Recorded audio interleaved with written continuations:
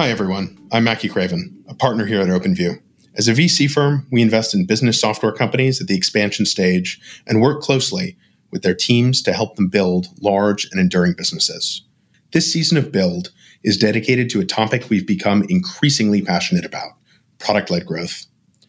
Each week, I sit down with leaders from PLG companies to find out about what it took to build and scale their businesses, advice they would give their younger selves, and some pretty fun and surprising facts along the way.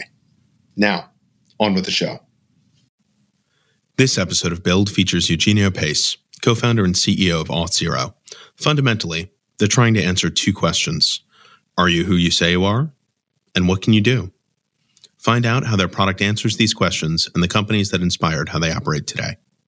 Thank you so much for joining us today on Build. Welcome. For those that aren't familiar with Auth0, could you just provide a little bit of background on the company that you've built and what you provide? Sure, thank you.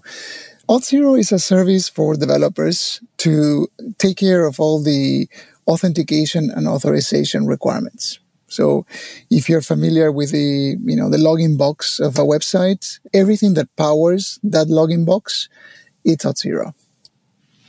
That's great. And, that's something that I think for, a casual observer, certainly for, someone who's non-technical, login boxes have existed for a long time. So what did you see either in that process or in the technology opportunity, that made you decide there was a problem to be solved, and B, that you and sort of the team that you've built around you were the people to do it, and now is the time?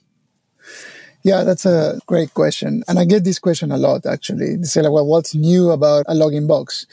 The reality is that there's nothing new, and there's a lot of things that are new. So first of all, it's a very, very old problem. So since we have computers, my mom used to work in a data center long time ago. I hope that she doesn't hear this. And she had to enter credentials. She entered her username and a password at that time. That was a mainframe in the 70s. And so since there's computers, there's a need to authenticate who the user is, who is the subject interacting with the computer. What's timely now is that, the world has gotten more complicated and the need has not gone away. If you look around us, a login box is perhaps the simplest expression of knowing who the user is. But if you look around, in my home, for example, I have a Nest thermostat, I have a August smart lock, I have an Alexa device, an Echo. And so, all those three things are unrelated. They're built by different companies, yet they all need to know who I am and who the rest of the family is, so they know what to do with it, right? So the need for answering two questions, there's two fundamental questions in our world. Are you who you say you are? And second, what can you do? Those two things are a little bit like unmovable requirements from any application in any age, any time. Those things will never go away. Passwords will go away eventually, hopefully, but the fundamental question will not. And so as things get more complicated and you think about other use cases, you are an individual, for example, plays multiple roles in their lives, right? I'm an individual, I own a home, I have all those devices that I mentioned, but I also work for Auth0. I have an identity that it's tied to the company and the software I interact with as an employee. The two questions remain. Who are you? What can you do? Right? I might be approving an expense report, but the completely different action from changing the temperature in a thermostat. But the fundamental question remains. And so we decided that it was about time that a service existed to remove the need for a developer to worry about answering those two questions in a broad way, right? Because, as I alluded in my description, there's consumer identity, there's workforce identity, there's business identity, there's devices. All those things were being looked at from a very specific perspective. So if I'm an employee of a company, here's a product to solve the requirements of employees working in a company accessing services. And if you are an individual going into a website, let's say a retail website, then that's a completely different use case, and there were different products for that. And we realized that the two systems, even though they are very different on the surface, they are both requiring access to or answers to the same question.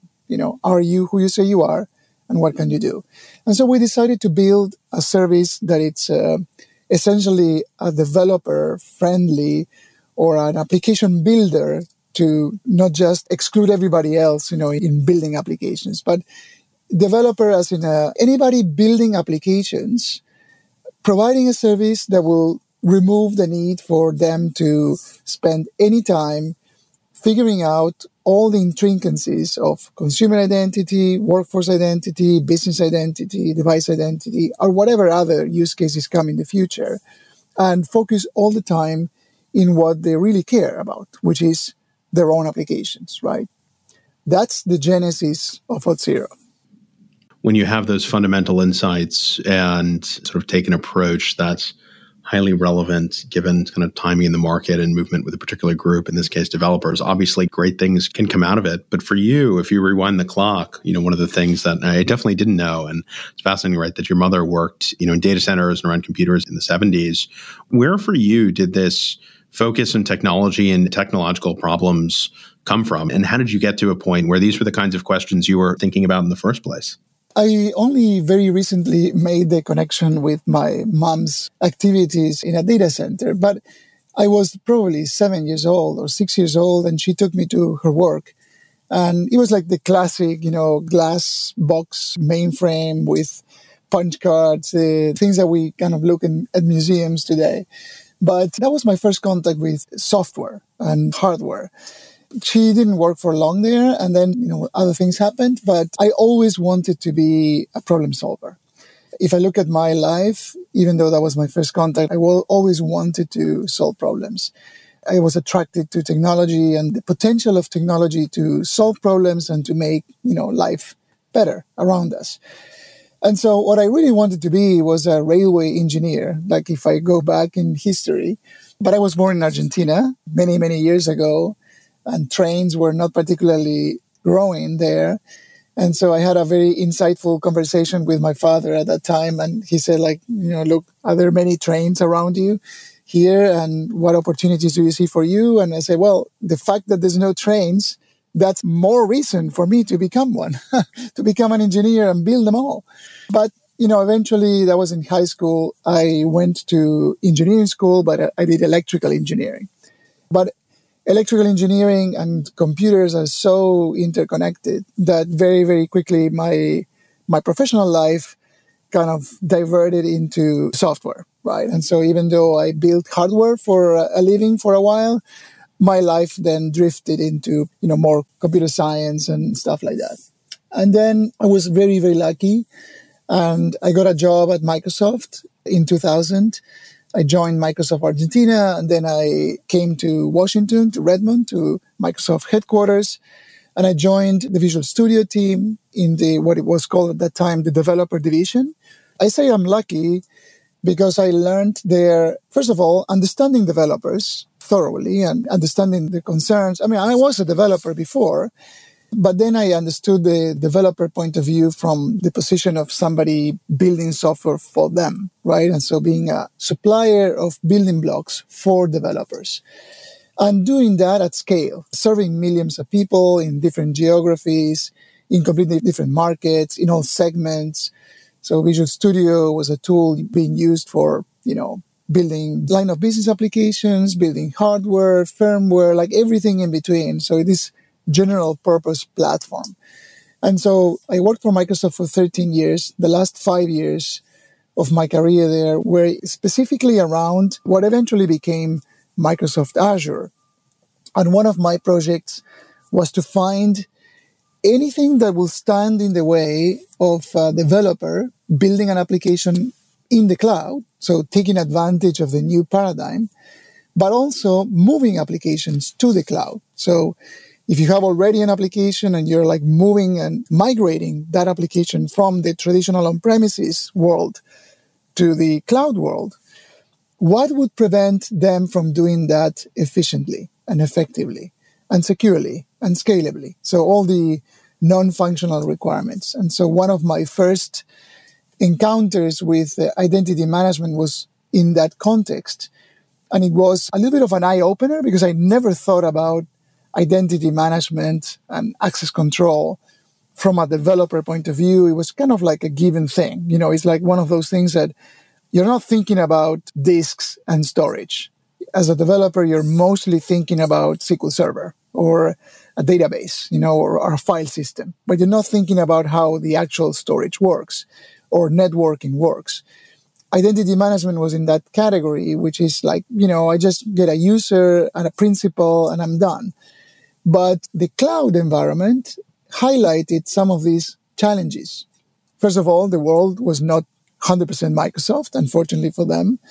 There were other devices. There was, iPhones emerging at that time. There were IoT. There was a myriad of other things that prevented a common infrastructure to be relied on, like Active Directory. Long story short, my team published a couple books on the topic, and it was, how to do modern identity management, for a cloud-enabled world, in essence. We wrote 2 books about it. The first one was about Half an Inch. This was around 2009, 2010. And then in 2011, we published a second edition of the same book, which was essentially double the size. So it was like almost like an inch. So the problem was not getting smaller. The problem was getting bigger. There were more and more scenarios that we were uncovering. And that was kind of the epiphany, because we said like, wow, we could just keep writing books about this and hoping people will find the book, buy the book, read the book, and translate the ideas in the book and the designs in the book into actual running software. Or we can just build a service that does all of that and reduce the friction. And that was 2012. And so at the end of 2012, I was also, approaching one of many midlife crises and said like, hey, maybe it's time to do something different. And so we started this journey in Auth0. And that's where we are today. That's a wonderful story. Thank you for sharing it. So there's 2 fundamental questions that you look to allow developers to solve. Are you who you say you are? And what, therefore, can you do? Obviously, it sounds like the design principles of the product all came around and out of those. But as you think about your design principles for the business as a whole, for Auth0 as a company, not just the technology and product, which are obviously a core piece of it, what are those, right? What have you decided to build the business around? Yeah, so actually we looked up to a couple companies that were doing similar things in other domains. So we looked up to Twilio in voice and messaging. We looked up to SendGrid in email and core messaging. We looked up to Stripe and what they were doing in payments. And if you look at all those domains, there's nothing really super sexy about sending emails or voice or payments. And there's nothing sexy about authentication either. These are things that developers need, that companies need. And if you look at all those companies, what was unique was in the way the company was built and the way they designed their go-to-market and the way they designed the products, aligned to that vision of a market and that vision of how to tap into that market and how to go into that market. We essentially mimicked the same approach and say, well, let's try this out. This is enterprise software, but we're going to do enterprise software in a kind of a unique way. So we're not going to hire like a massive sales team. We're not going to do the classic, cold calling. It's more or less what these other companies are doing, and they're ahead of us, and they are, being successful. They have traction. And we didn't have any money, by the way. So even if we wanted to build a big sales team and put all that in place, we couldn't do it. At the time, we didn't have any money and we didn't have any investors either. And so all our focus was on that piece and that model. And so the model is, in essence, appealing to a developer and appealing to the builder category and saying, like, putting out there that it's easy to use. There's actually 3 design principles that we encoded now in our DNA, and they are like part of who we are. So the first one is the principle of simplicity. We recognize that this is a complicated space, even though it might look very simple on the surface. If you look at a login screen, to pick that example, 2 text boxes and 1 button, right? Username, password, login. How hard could it be? It's a window with 2 text boxes and a button. Yet, behind that deceiving view, there's a lot of complexity, underlying complexity. Very quickly, how do you store passwords? How do you retrieve them? How do you compare them? How do you renew them? How do you refresh them? So even in the simplest use case, which is a username and a password, there's a lot of complexity and time spent there. So the first principle is simplicity, is making things as simple as possible. So the common use cases, the 20% of the use cases that happen all the time, we just solve them out of the box, right? It's truly plug and play. There's no friction. There's no time to set up anything. There's no downloads. There's nothing. You just configure your application, wire your application to Auth0, and there you go.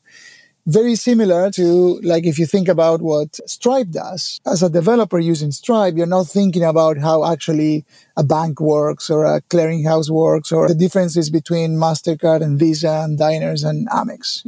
All of those cards are different systems. You're abstracted by a single API that hides that complexity from you. And the same thing happens in our world.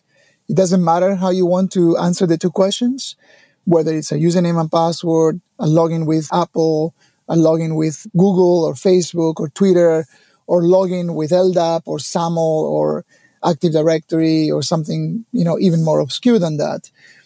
At the end of the day, you're answering the same question, right? Same principle, simplicity. And you will be surprised how hard it is to remove things and remove features and keep the things to an essence, right? Look, how long did it take us as an industry to remove all buttons from a phone? Well, a similar thing here. It's really difficult to be functional and still keep all the things behind the scenes so nobody needs to worry about them. But then the question is, what happens with the other 80% of the use cases that don't happen that often, but are needed anyway, right? So everybody has those like last mile details, last mile integrations. Everybody has like a weird legacy system they need to integrate with.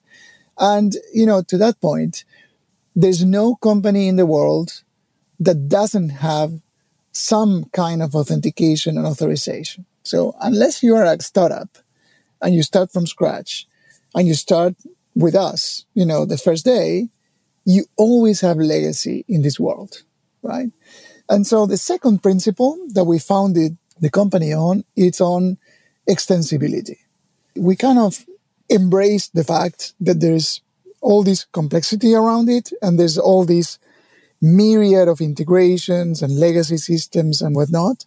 And so we empower our customers, our application builders, to go and tweak the way our system works in a way that it's comfortable for them. And that's, if you're an application builder, the way it's comfortable for you, it's in the way of code, right? So you can actually write code that runs in our system that augments what we do and overrides common behavior. I usually use the Excel spreadsheets analogy here because I think it works very well. So if you're an Excel user, you don't need to write the formula for things like addition and, average and even statistical functions. Excel comes out of the box with a bunch of functions that allow you to manipulate data, right? But also, something brilliant that Microsoft engineers did there was that you can write your own formulas if you don't find the formula out of the box. Instead of having to wait for Microsoft to ship the formula that you need, you can just go and write it down in a language, right? You write a macro or you write a script that essentially implements your formula. And then you have like the functionality without having to depend on anybody.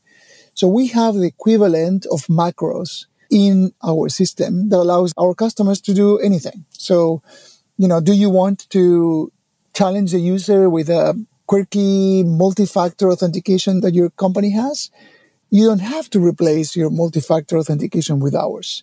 We give you one if you don't have one, but you can also inject that policy in our server and deliver that out of the box without us being in the middle.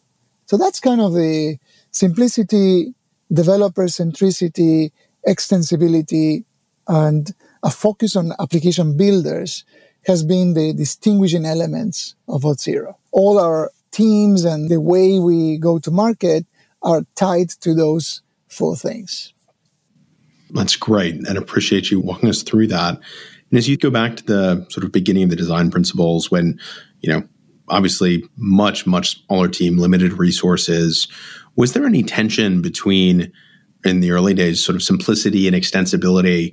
If you take the Excel analogy, did you think about building the pre-built formulas first to get folks up and running, or were you focused on, making it flexible and extensible and get, sort of VBAs and macros up and running in your approach to the market? And how did you go through making those decisions, if there was any tension there?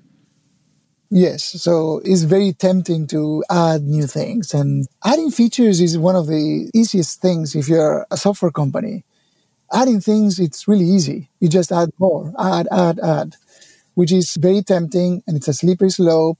You end up with products that have like 20 million buttons. It's like the Concorde cockpit. You're like overwhelmed with all the gauges and buttons and levers. And yes, it's a very powerful thing, perhaps, but it's complicated. Usually complexity on that front brings a lot of brittle, solutions, because, the combination of factors as you add new things tends to weaken the system, not make it stronger. So it might be stronger on the feature set, but it might be weaker on the runtime, because now you combine three features and all of a sudden, the chances of bugs or scalability issues and other things. Unpredictable interactions. You add more and more variables. You create more vectors for things that could create issues or are hard to predict or control. Exactly. And so less is more. And so there was definitely tension, but what we did is we focused on the 20% first. Let's nail what's common and out of the box. We iterated really quickly on some of the things. So like in the beginning, we supported like 5 social network logins, like Twitter, Facebook, Google, and 2 others, right? But Facebook, Twitter, and Google were the most popular ones. We added, I think, Microsoft Live at one point in time, and there was something else. But as customers came coming, we said like, well, social connections, it's a popular feature, and there's new social connections coming up. And so as we expanded in geographies, logging in with Line in Japan, that's an important feature. Nobody else logs in with Line outside Japan for the most part. It's, an Asian thing, centered in Japan. So that came later in the design of the system. But extensibility was built in early on. And the reason for that was precisely because it allowed others to decouple themselves from engineering. And when I say others, early on, it wasn't our customers. Our customers were not writing the macros equivalent in our system. I was writing them. And I was like a representative of our inexistent at that time professional services team, sales engineering team, everything that was technical field. And so to me, that was a key ingredient for our success and growth, was the enablement of field teams, which, in the beginning, it was just me. But I didn't have to go and turn around and ask my partner, Matthias, I need a Line social identity, because there's always tons of things to build. I was able to build the Line identity on my own using macros, and then, deliver the solution for the customer very quickly. And then over time, things that were like macros, we decided to bake it into the product because it was already proven. There was enough demand. There was a big set of customers, and it made sense for us to have like one thing out of the box as opposed to, 27 million macros, all in different versions. And so we said, like, when something gained critical mass, in the form of these, last mile integrations, macro-like things, then we said, oh, let's put it into the product. And so two great examples of this are multi-factor authentication. That was one, where in the beginning, it was just a macro. We just wrote a macro, redirected the user, challenged the user, came back and continued the journey. And we integrated in the beginning with Google Authenticator, the time-based one-time passwords. And then we integrated with Duo Security that way with their APIs. Later on, as we gained more customers, many of them were using Duo Security and many of them were using time-based one-time passwords. We just baked the macro in the core product, so you didn't have to do it, right? And that continuous stream of experimentation in the forms of these extensions and then into the core product is what allowed us to essentially focus the very, very scarce engineering resources in the core things, like core logging, core authentication, core authorization, core anomaly detection, things which were really things that would be very difficult to do on a macro. Or you would end up writing a 10,000 lines of code macro, which is probably not a good idea, if that makes sense. Yeah, that's a great philosophy and one that you've implemented well. Obviously, the focus on developers broadly and perhaps even builders more broadly has lent itself to a product-led growth approach, right, for the company. You mentioned it at the very beginning. What does product-led growth mean for you, and what do you believe it's meant for Auth0? Most of our sales and marketing expenses in the early days were around content marketing. And so we hired a relatively large team that all they did was essentially create content for developers and for application builders in general and explaining different topics. Our product was not necessarily at the center of it. It wasn't here's our product, here's what authentication with Auth0 looks like, here's how you use our API, because, obviously that's clearly a sales motion. And if there's one thing that we know, it's that developers don't like to be sold. You don't call a developer necessarily with a sales pitch. Your chances of success are not great. Developers worry about problems. And so we put the problems in front of everything. And we wrote about common problems. We said, here's a challenge. Here's a scenario that you might encounter. And here's all the concerns, pitfalls, issues. So the content is valuable on its own and can stand on its own without Auth0. Now, of course, Auth0 has an opinion in that article, and it makes things easy if you're considering that scenario, but it doesn't necessarily force you to use our service. We published a lot of tooling that has nothing to do with our product, but it's relevant to the use cases. So, we have a security tokens validation, we have protocol explainers, we have a protocol tracer. All those things are connected to Auth0, but it's not a requirement to use Auth0 in any way, right?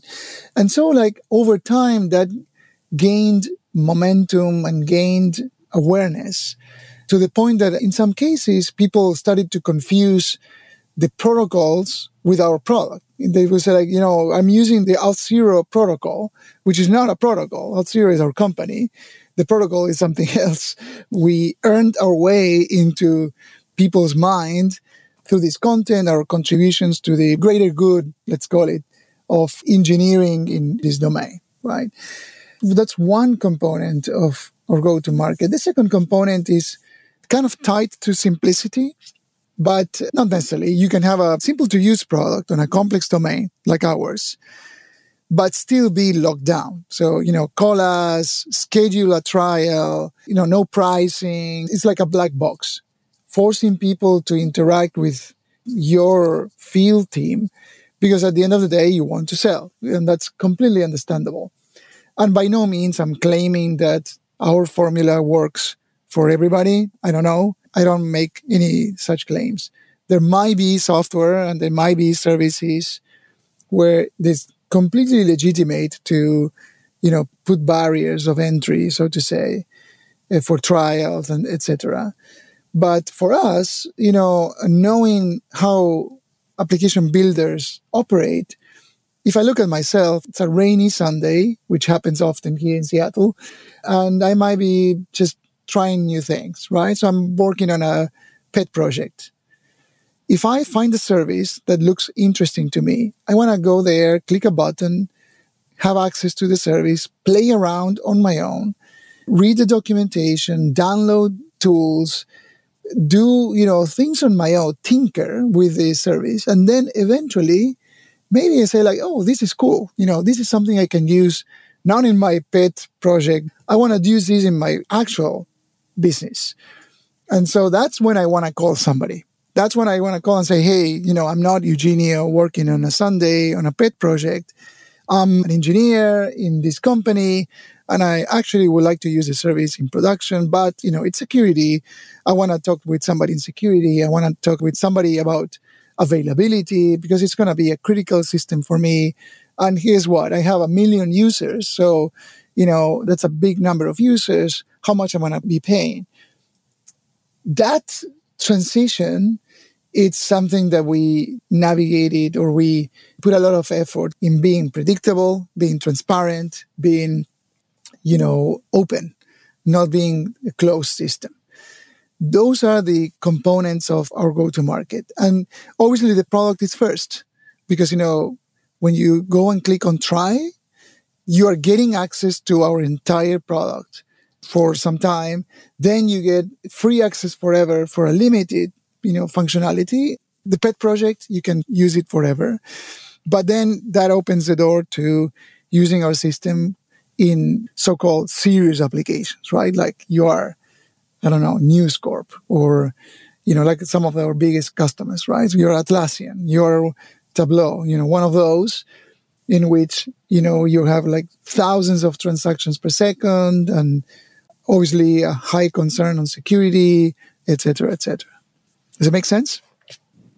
It makes absolute sense. And in fact, if I was to try to draw commonalities or abstract it, two of the principles that came out of there is one is obviously deliver value before you even think about capturing it, right? Make the product available, allow someone to tinker and try it, no matter what the context is in which they're doing that. And, valuable sort of business use cases will emerge, out of that. And then second, focusing on perhaps customer success ahead of sales, right? They're going to have questions. They're going to reach out. They're going to be things that they want to know. And it's about enabling them to be successful in whatever it is they're trying to do, that your product is hopefully, going to become a key part of that, or at least a part of it. And if you're, able to, again, deliver that value before you capture it and focus on helping that individual or that team or that company be successful in what they're doing, it'll naturally create opportunities to capture value, right? And to build the business. Exactly. I love the customer success first. When we analyze wins and we look at why did you sign a deal with us, surprisingly, one of the topics that comes up very, very often is our documentation. And they say we love your documentation. We just were amazed to find there's a document for everything. Everything's documented, well documented. And I want to give credit where credit is due for that. That was another example of Microsoft teachings where documentation played a very important role. I was always impressed by the investment that they made in general readiness, not just pure written documentation, general readiness. I modeled customer success early on out of that. Very early on, for every feature we shipped, there was a document, there was a tutorial, there was an SDK, there was enablement. Because, what good does it make a product that cannot be easily understood and easily tied and connected to your app? So that's now part of, our bigger customer success initiatives. That's great. The way I think about it is, documentation is differentiation, right? It lines directly into this as the world's moved, particularly for builders and for developers, but even more broadly, folks being sold software to individuals or small teams, going through a buying process themselves. And the easier you make it to understand what the product does and what those capabilities are. And kind of the faster you get to aha moments or moments of great insight as someone's tinkering or experimenting, the better it is for them and their project. And ultimately, right, the better experience they'll have with you. So that's great to hear. Maybe just shifting gears for a second, what advice would you give to yourself before beginning the Auth0 journey that you probably wouldn't have listened to then? Okay. Well, Auth0 is technically my second company because, my first company was very, very early on after I left school and didn't go very well for various reasons. And I think the main reason, and probably the advice that I would give myself at that time, but I probably would not listen, so unfortunately, is that I thought that building a company was all about the actual technical product that you deliver, right? So I thought that was essential and fundamental, and everything else was like completely secondary to that. Is a kind of a proverbial, I'll build it and they will come, or something along those lines. Nothing can be further from my own personal experience. The first one failed or didn't work great. The second one, we took a completely different approach. And I learned the hard way that, every discipline is important. It's a team. It's a team's effort. It's very similar to, somebody told me, I'm from Argentina, so soccer analogies are common. And somebody said once, football is a great metaphor for life. Maybe it's a good metaphor, I'm not sure for life, but for a company, probably. Because, you don't win a game in soccer by just scoring goals, right? That's not how you win. You win by scoring more goals than the other.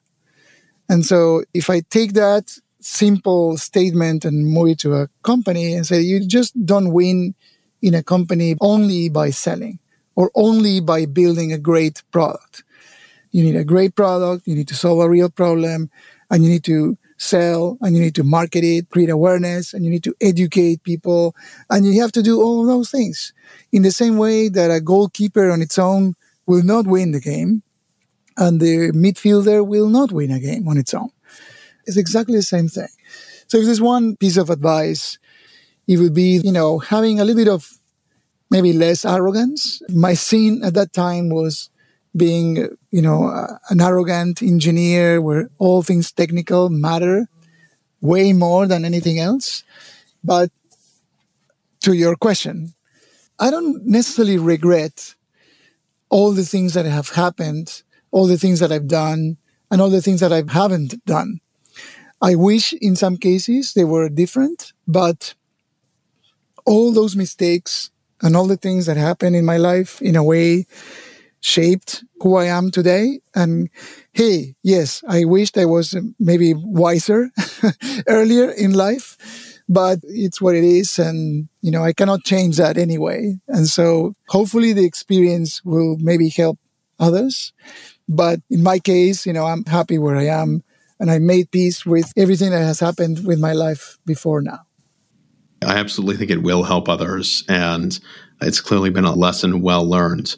What you've built at Auth0 is just wonderful to see, not just in terms of the impact that it's had for developers in all situations, building applications, again, given it such a fundamental piece of what it means to access information, but also obviously the success that you've had as the business so far and where you're going.